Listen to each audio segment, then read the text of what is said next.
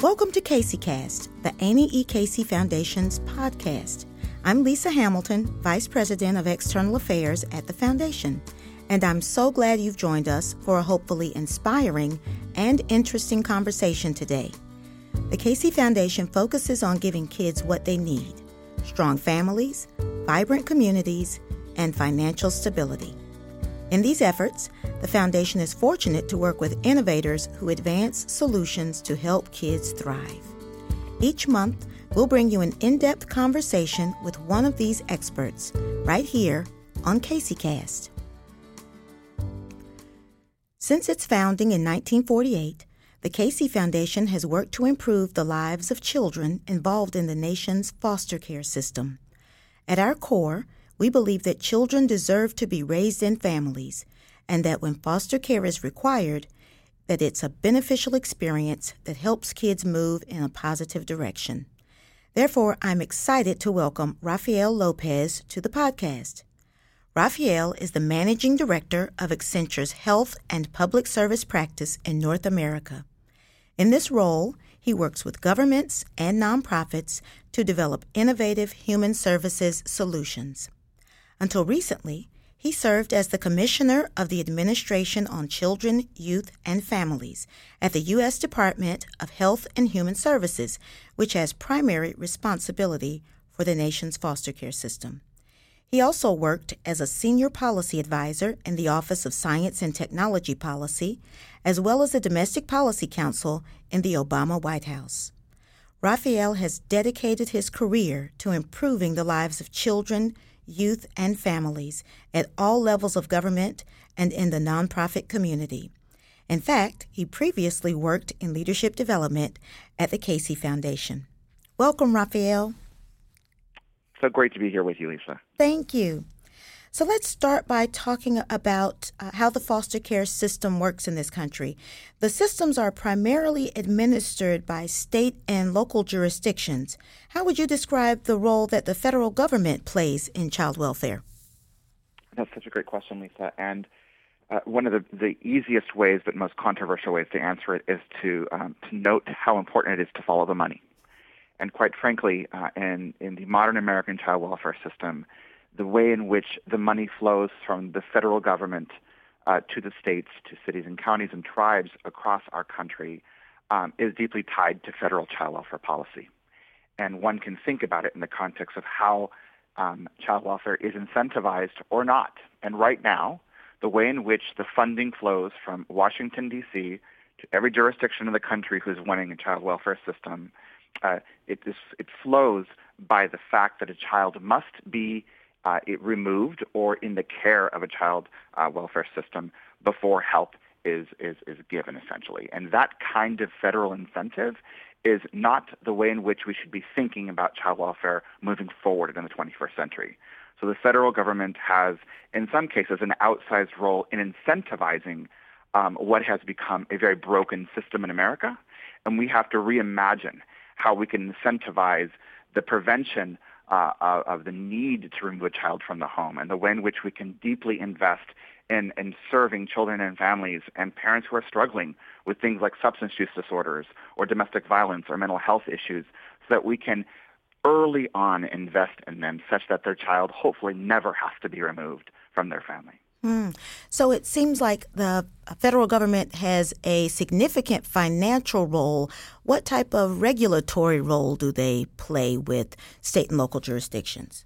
Exactly, Lisa.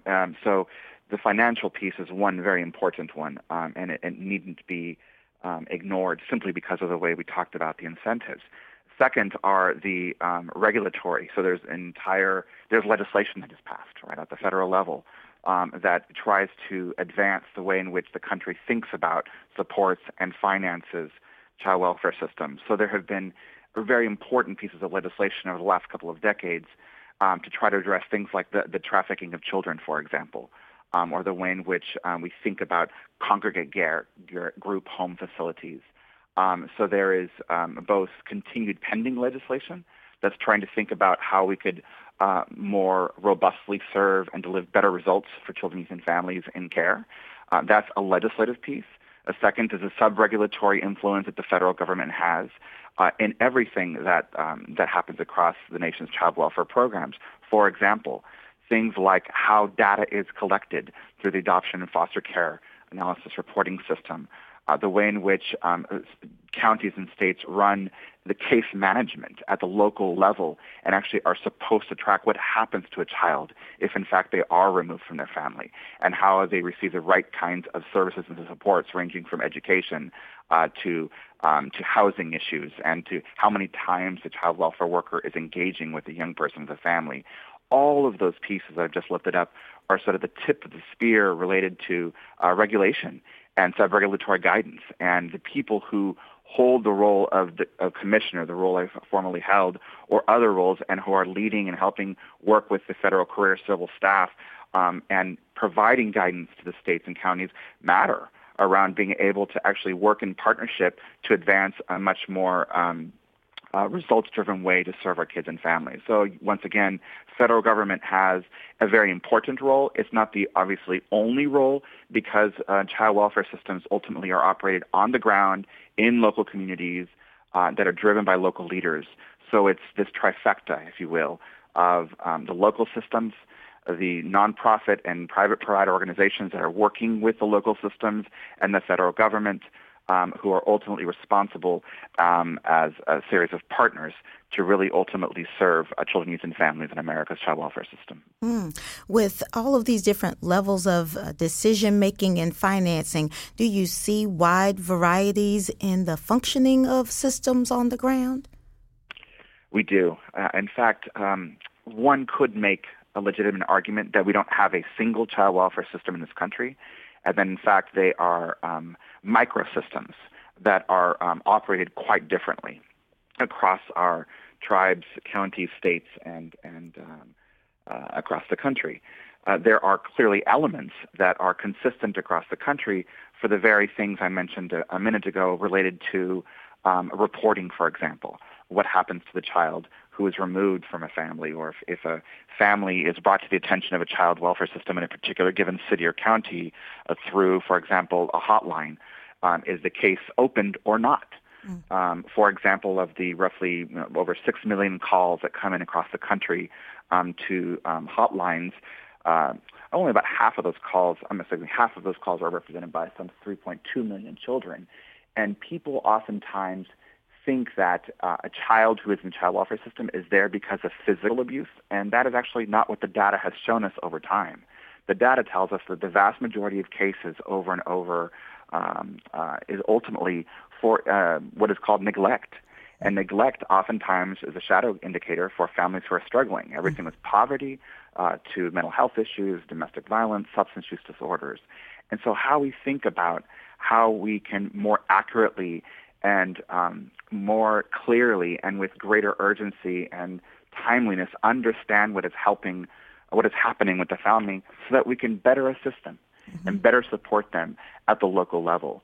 So we see differences of how programs are structured at the local level, how an individual commissioner or an individual secretary at the state level, if they make a decision that ultimately changes how a particular case is opened, or the number or the age of a child as a result, for example, of a child death in a state, could dramatically change the way a system is operated at an individual state level. And that could have a national impact in terms of the numbers that we see in trends across the country as well. So we're seeing a variety of local systems as well as some elements that are consistent across the country. Well, that's a powerful takeaway from your comments, Raphael, that we have a huge opportunity to figure out how to shift our nation's approach to child welfare so that it focuses more on prevention than Absolutely. just trying to assist families after they have had significant challenges. And also seems like the federal government has an opportunity as well, given the role it has in relationship Absolutely. to these local jurisdictions. So you, as you were appointed commissioner late in President Obama's term, you had the opportunity to think about what you might want to do from that really special perch. How did you approach that opportunity, knowing that you had just over a year to serve in the position? I had the honor of serving in the Obama administration, first in the White House, and that allowed me the opportunity not only to continue working on issues related to children and families nationally, but better understand the way in which one can build on, catalyze the various levers of government.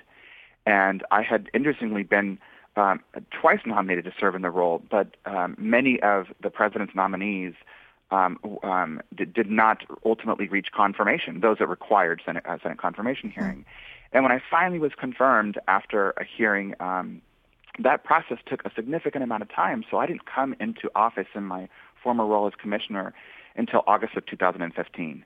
And I had roughly about a year and a half around that time to try to do as much good as we could for every child, youth, and family in America.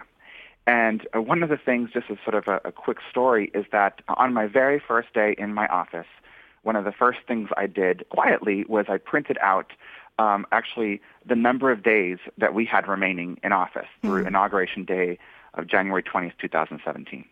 And it was a physical reminder that every single day mattered, every single second counted. And what we did with those seconds and those hours and those days would have an outsized impact on the way in which we would treat and serve children, youth, and families in America. And ultimately, the sort of printout led to my whiteboard, and I would change it every single day so that it was a physical reminder to me personally, but also to every single person that walked in the office, that we were going to act with urgency, not simply because I or we came into the role late in the administration, but because that is the kind of action and respect that the children, youth, and families and child welfare system deserve. Because what is happening to them at the moment has sometimes a life and death impact and consequences for their future and their livelihoods.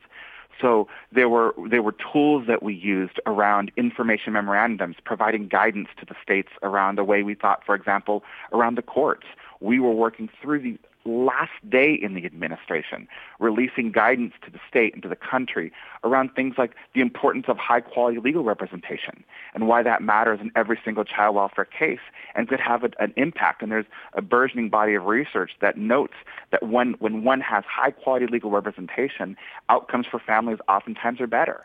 Or the way in which we were thinking about the intersectionality of homelessness and foster care. Why is it that a young person who is in foster care should have to age out of foster care, not have ties to a family or to a network of people who love and support them, and end up homeless in our streets? How we integrate those systems. So we tried to use every single lever every day to try to advance child welfare, to advance our thinking in this country, and to provide examples and models of how best to do that. Did you have a particular set of priorities that you and your team worked on? We did, and one of them, again, was deeply tied to the question around timing. So we knew we wanted to, for example, make sure that we used time to deeply look at issues related to the Indian Child Welfare Act. The Indian Child Welfare Act came into law in the Nixon administration, and in 38 years since the law has passed, the way in which we were thinking about child welfare, specifically related to Native American children, needed, if one could argue, a refresh. And we deeply integrated issues of the Indian Child Welfare Act into all that we did, including some of the rules that we left as a legacy of the administration.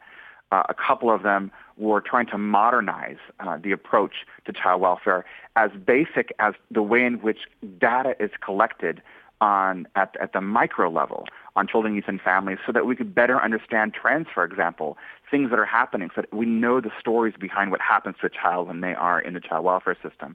So updating and modernizing AFCARS, which is the way in which the nation reports and understands the data that everyone talks about and quotes in newspapers. So the Adoption, Foster Care, and Analysis Reporting System rule, which governs how data is collected and rolled up from the local to the federal level, that had not been changed since 1993. Similarly, the way in which case management information was collected on basic things like number of siblings, if the child is connected to education, whether or not the kid has had sibling visits, all these things that matter about the individual case of the child and what is happening to them in the child welfare system, that had not been changed since 1993. Those are but two of the examples of ways in which we left a set of rules that are not only going to guide the policy and the way in which data is collected and reported, but hopefully influence moving forward how we think about more robustly a very different system for child welfare in America. We wanted to integrate technology and innovation into everything we did because, as I've just noted, things hadn't been changed in some of these areas, for over 23 years when we finally finished them. And we built, of course, and stood on the progress of countless predecessors of a variety of administrations, but it was important to get it done at this moment in time in history because the particular president that we were serving, President Obama, modeled the kind of leadership around the way in which we should use all of the tools of the 21st century to better serve all of the people in the country. And so we had an extraordinary leader who modeled the way in which we should approach our work.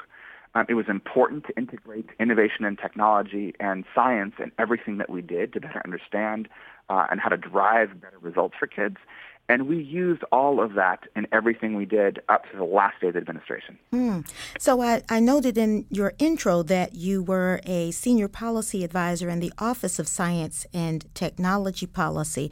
What from that experience did you bring into the work you were doing to advance the use of technology by child welfare systems? And it might help our listeners to understand something about the kinds of technology local jurisdictions use to gather the data you were talking about. Absolutely. It's actually, I don't know what the right word might be, but other than the extraordinary honor, but I had just the privilege of being surrounded by an extraordinary set of colleagues. And I was a bridge between two different White House offices. One was the White House Office of Science and Technology Policy, and the other was the Domestic Policy Council. And the work that I did and the bridge that was built between them was around children, youth, and families. So on everything from how we ultimately launched the first ever White House Foster Care and Technology Hackathon to show that the advances that have happened in other sectors across the country and the tools of the 21st century technology that are applied on everything from ordering books on Amazon Prime and having them delivered to your home today to the way in which one orders pizza and one can see who is actually putting the toppings on your pizza and who's delivering it. Why is it that we are not more urgently and more robustly taking those tools and applying them in ways that matter in child welfare? Why is it, for example, that our nation's AFGARS reporting system, which is, again, the data, once it's collected, has to essentially trickle up into become federal numbers? That happens almost a year after that data is collected. And we are working off of essentially old data right when the press release comes out. These kinds of trends don't make sense in an environment in a world that is fastly changing, is volatile, and is constantly evolving. And so how do we actually use all of the levers that we have to bring to bear for not only child welfare, but human services writ large? Why is it, and there are clearly ethical concerns here, that if a child is in foster care, that we aren't able to use basic data systems to have a live read on what is happening? Let's say if the kid has to move from one part of town to another in a multiple foster care home placement, or if they have to go to a different school, why is it that alarms can't be triggered automatically and virtually, such that the way in which caseworkers engage with an individual child's case has changes? And what I know for a fact, and I saw over and over, and I know countless people who will listen to this podcast will understand who do this work in the field, it is a deeply paper-driven system. Mm-hmm. It is one that is still using pencil, pen, and paper, and maybe Excel spreadsheets from time to time to ultimately collect information. And that is no way to run a child welfare system. So if I learned anything in those roles around technology and policy and bridging the worlds of children, youth, and family, it was how do we understand and better connect what is happening in so many sectors across the world and apply that insight and that learning with urgency to child welfare, not just because it's the new thing to do, but because it's the way in which we should better serve our children, youth, and families. Great. So technology is absolutely one of the things you'd recommend the country focus on. But what other pressing challenges do you think there are for our nation's foster care system, and maybe what some of the possible solutions are? Yes. Well, I think one of the most significant ones is something that we worked on in the administration, and it's still an ongoing, if you will, political conversation, which is actually the way in which the nation's child welfare system is funded. And there was a piece of legislation known as the Family First Prevention Services Act of 2016 that would have, for the first time in the nation's history, turned around the financial incentives, if you will, and the way in which money would have flowed from the federal government to local jurisdictions. And at its core, while imperfect, I have yet to see, read, or understand a perfect piece of legislation. But this piece of legislation, which had broad bipartisan support, would have allowed for the reimbursement to states, counties, and tribes for deep investment in prevention services, for some of the very things that we know to be causes for what happens to a family when they struggle and the causes for removal. Mm-hmm. Chief among them, things like domestic violence, substance use disorders, mental health services. And it would have allowed for things like if a mom was struggling with substance use disorders, and maybe it came from the use of opioids at first, right? Mm-hmm. And maybe it led to other uses of drugs. But in fact, people often just simply assume that if someone is struggling, that they are incapable of loving their child. And I have sat at a table with extraordinary parents who struggled, finally got clean and sober because they reached out for help. They were able to receive that kind of treatment, and in partnership sometimes with child welfare agencies, were able to keep their children. Mm-hmm. And now they have full-time jobs. They're working hard to provide for their families, and it's the belief that that mom or that dad has in them the extraordinary power to be amazing parents. And at the federal level, when I think about your question, I think here's an example of what could have happened had we actually ultimately had the Congress and the Senate ultimately approved some version of the Family First Prevention Services Act, and it could have been signed into law by President Obama. For the first time in United States history, we would have changed the way in which money flowed and the way in we incentivized policy and the way in which we incentivized support for families. So I think that we have to keep our eyes on the prize as a country on that, which is when we look at things like the growing opioid epidemic, when we look at things like challenge at the continued increased numbers in the rise of kids who are entering foster care yet again, we don't want to go back decades to see the kinds of spikes that have once been seen. We need to do far more, far quicker around the way in which we deeply invest in prevention. And I think that's the next era for American child welfare. Wonderful. Thank you. So May is National Foster Care Month. It's a time to honor those who are working to help kids and families and to raise awareness about the needs of kids in care.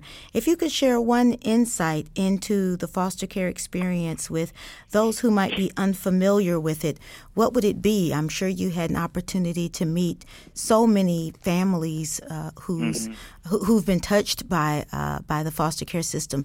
Could you share an example? Sure. I think if I had to choose one of the things that most profoundly impacted me and changed me personally, it was meeting children and families across the country. I traveled the country in the role because obviously it is a national role, and I went from, very rural parts of our country. I visited a significant amount of tribes in our country, from big cities, north, south, east, west. I just had this extraordinary privilege to meet, interact, and spend time with children, youth, and families in America's child welfare system. And over and over and over again, the thing that I would walk away with, no matter how many minutes I would spend with someone, it might be a very quick interaction, or it might literally be sitting at a table for a couple of hours. And it was this notion that the children, youth, and family who are in these systems, whether the child welfare or homelessness or any number of these other programs, that they're extraordinary, that they are beautiful, that they are powerful in and of themselves, and that they aren't simply broken, but the systems that serve them are broken. When you look at a child, or whether it's a 7-year-old child or an 11-year-old child or a 9-year-old child or a 17-year-old, and to this moment, I can't close my eyes and not have one of their faces pop into my memory because so many people discounted them. And the insight here is that what happens if we looked at that child and that family from a place of deep and profound love? And we said, I see in you, Lisa, 17 years old, who's struggling and might look like she acts out because she has behavioral problems, but behind Lisa's shy demeanor is a young woman who is deeply sad because she has been in 17 foster care homes and has each time had to make new friends at high schools. And what Lisa wants most is to be the XYZ of a particular industry. And how do we support Lisa to achieve her dream? That's the way that we should look at young people and the families in this system, and to figure out how do we better serve them. And that insight is something that I'm deeply grateful for, because while people struggle, and for a variety of reasons, rather than to stand in judgment and blame, we should stand in a position of how can we help so that they can thrive and reach their potential in life. You know, one of the things we often talk about is engaging families who are affected by the issues we're working on in figuring out the solutions. And so I'm even wondering, in the many interactions you had with these families, were there things that they recommended that systems do that we could all learn from? Absolutely. I think there are a couple things I took away, which aren't going to be surprising because they sound so basic, but they're not typical elements of, if you will, the child welfare system. And one of them is the basic thing called transparency. Over and over you hear from young people in the system and parents, I don't know, or I didn't know what was happening to me. I didn't get told why I was moving from place A to place B, or I was picked up from my high school and didn't go back to my home. So no one explained to me what had happened. So transparency sounds so basic, but is fundamental to the way in which we should drive all of our systems. And that's not transparency in terms of, let me explain to you, Lisa, why we're going to move you to a school X or home A. But in fact, to imagine that at whatever age a young person is, that you can developmentally, in an appropriate developmental way, explain some version of what is happening, right? And you're not going to explain to a 3-year-old the same way you might explain to a 17-year-old. It's not going to happen. But transparency matters immensely. Second, urgency. I heard that over and over, which is, why is it that I, the young person, or I, the mom or dad, waited so long to get clarity or movement on an issue? So the way in which families are served, to be served with a greater sense of urgency and movement. Third, the ability to actually read what was happening in their cases. The number of people I met across the country that said, if I could just understand where things were headed, or like why it was that I was going to court for this particular date, or why it was that I was going before this particular county worker, if they could understand that, it would make an enormous difference. And so I think those are just a couple of the kinds of things that I heard. But I think the other thing is, when you think about, for example, the concept of human-centered design, that the way in which one serves people, whether it's in a hotel or in a restaurant or in a particular industry, people expect a level of customer service that at its core respects that client or that customer. And how we design our systems moving forward so that the child or the family is the center of that system, right, is all about the future. And how we use human-centered design to make sure that people better understand how they are a piece of that system and how they can navigate with a kind of intuition and with an ease and efficiency that we have not quite seen yet in America's child welfare system. Thank you. Those are extraordinary recommendations. Finally, I think I'll ask, we have seen over the last several years that more children are entering foster care. What do you attribute this increase to? It's quite fascinating. There are a variety of takes on why these numbers have changed. So I'll give you a couple of examples, and then that are driven by insights in the data itself and trends and what is widely available regarding to AFCARS, which is, again, the Adoption Foster Care Analysis Reporting System, which is how we as a nation take a look at trends in foster care across the country. So one of them is there's thinking out there that the rise in opioid use is putting more families at risk. And there are a variety of thoughts about direct causation.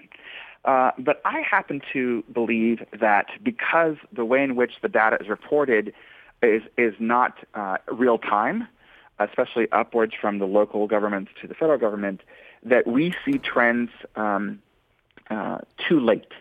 Which is that if we had sort of advanced analytics to better understand at the local and the federal level, we can actually more robustly target our services.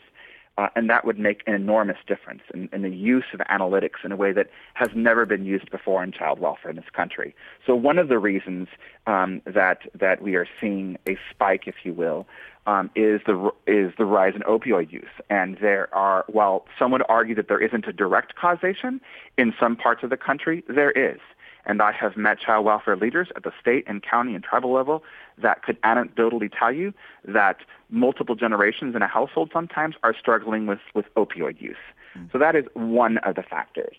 A second factor is oftentimes what we're seeing related to differential response and what is happening with particular systems in terms of how they're serving and supporting at-risk families rather than bringing children into care. That is another one of the thoughts out there in the country, and that may be one of the reasons why more children are coming into care rather than during their initial CPS review. A third component is also the way in which the courts are engaging older youth in the system and not placing them in juvenile justice facilities, but actually placing them in child welfare facilities. And this particular last piece is really important because oftentimes people misunderstand that particularly older youth are in child welfare because they have misbehaved. And that is simply not the case. I have yet to meet a young person in the country who says, yes, please, sign me up for disruption in my life and move me around multiple times. But the way in which the courts are working more closely with the child welfare system matters, and it's also putting pressure on the child welfare system. That's another reason. We also know, for example, that sometimes sadly, a death in a particular jurisdiction, at the county, tribal, or state level, can have an outsized influence on immediate changes in policy that bring more kids into care because they are being more cautious. So these four issues I've lifted up, combined, if you will, are some of the reasons why we are seeing an increase in the number of kids coming to care. And connected to an earlier question about sort of the future of the child welfare system in America, I would argue yet again that we have to be much more diligent about the way in which we use technology and innovation to drive the data from a stagnant piece of paper on a dashboard or a PDF to driving in real time how we are allocating resources, how we are deploying our staff, so that more people can do the work of human services and social work and ultimately better understand in real time why it is that kids are going into care versus having to wait a year and a half after you get the AFCARS data at the federal level to begin to build insights. Those insights should be building over time, driven by real-time data and driven by real-time analytics in a way that, again, we have not yet seen in child welfare. So as we celebrate Foster Care Month, I know that foster parents are perhaps the most important intervention that child welfare systems use to help stabilize children's lives. Could you say something about the types of foster parents you met in your journey and the important role they play for children? Absolutely. I think the first thing we need to all say to foster parents is thank you. Thank you for stepping up. Thank you for loving and caring our children. I think that, people come into foster care as parents in a variety of ways. And ultimately, not only do they provide an outsized role in shaping what's happening to a young person in their life, but also, if you will, they're helping us all better understand how we can open up our hearts and our homes to kids who sometimes need it most. And I think to myself, of the many foster parents I met across the country, the importance of how we share what we know, what we learn, also by word of mouth, that there are so many ways in which we can give to our community and our country, and there are so many opportunities to help kids in foster care, and one of them is by being a foster parent, and learning that, in fact, there's that it's not as hard as people have sometimes made it seem, because parenting is the hardest thing to do when there isn't a manual. I'm a father of 2 boys, and it is the most beautiful and the hardest job I have. And that is no different for foster parents. Mm-hmm. So this notion that one can't foster parent because I don't know exactly how I'm going to serve a kid who's struggling, well, guess what? We are all learning that together as humans, as Americans, as citizens of the world. And so when I met foster parents across the country, it was simply sometimes thanking them and supporting them and talking them through the reality that we all struggle on how to be parents. In fact, the Children's Bureau launched this ad campaign that was talking about you don't have to be a perfect parent. And the fact is that none of us are perfect parents, but we all have the ability and the capacity to love more deeply. And so as we celebrate this month in May and highlight the importance of foster care, we also must support and lift up the parents and the networks that are supporting all of the children who are ultimately in foster care. And it's also important to lift up kin care. Mm-hmm. One of the things when we think about the data on children and the results that they achieve or not when they are in care ties to their placements and ultimately achieving permanency.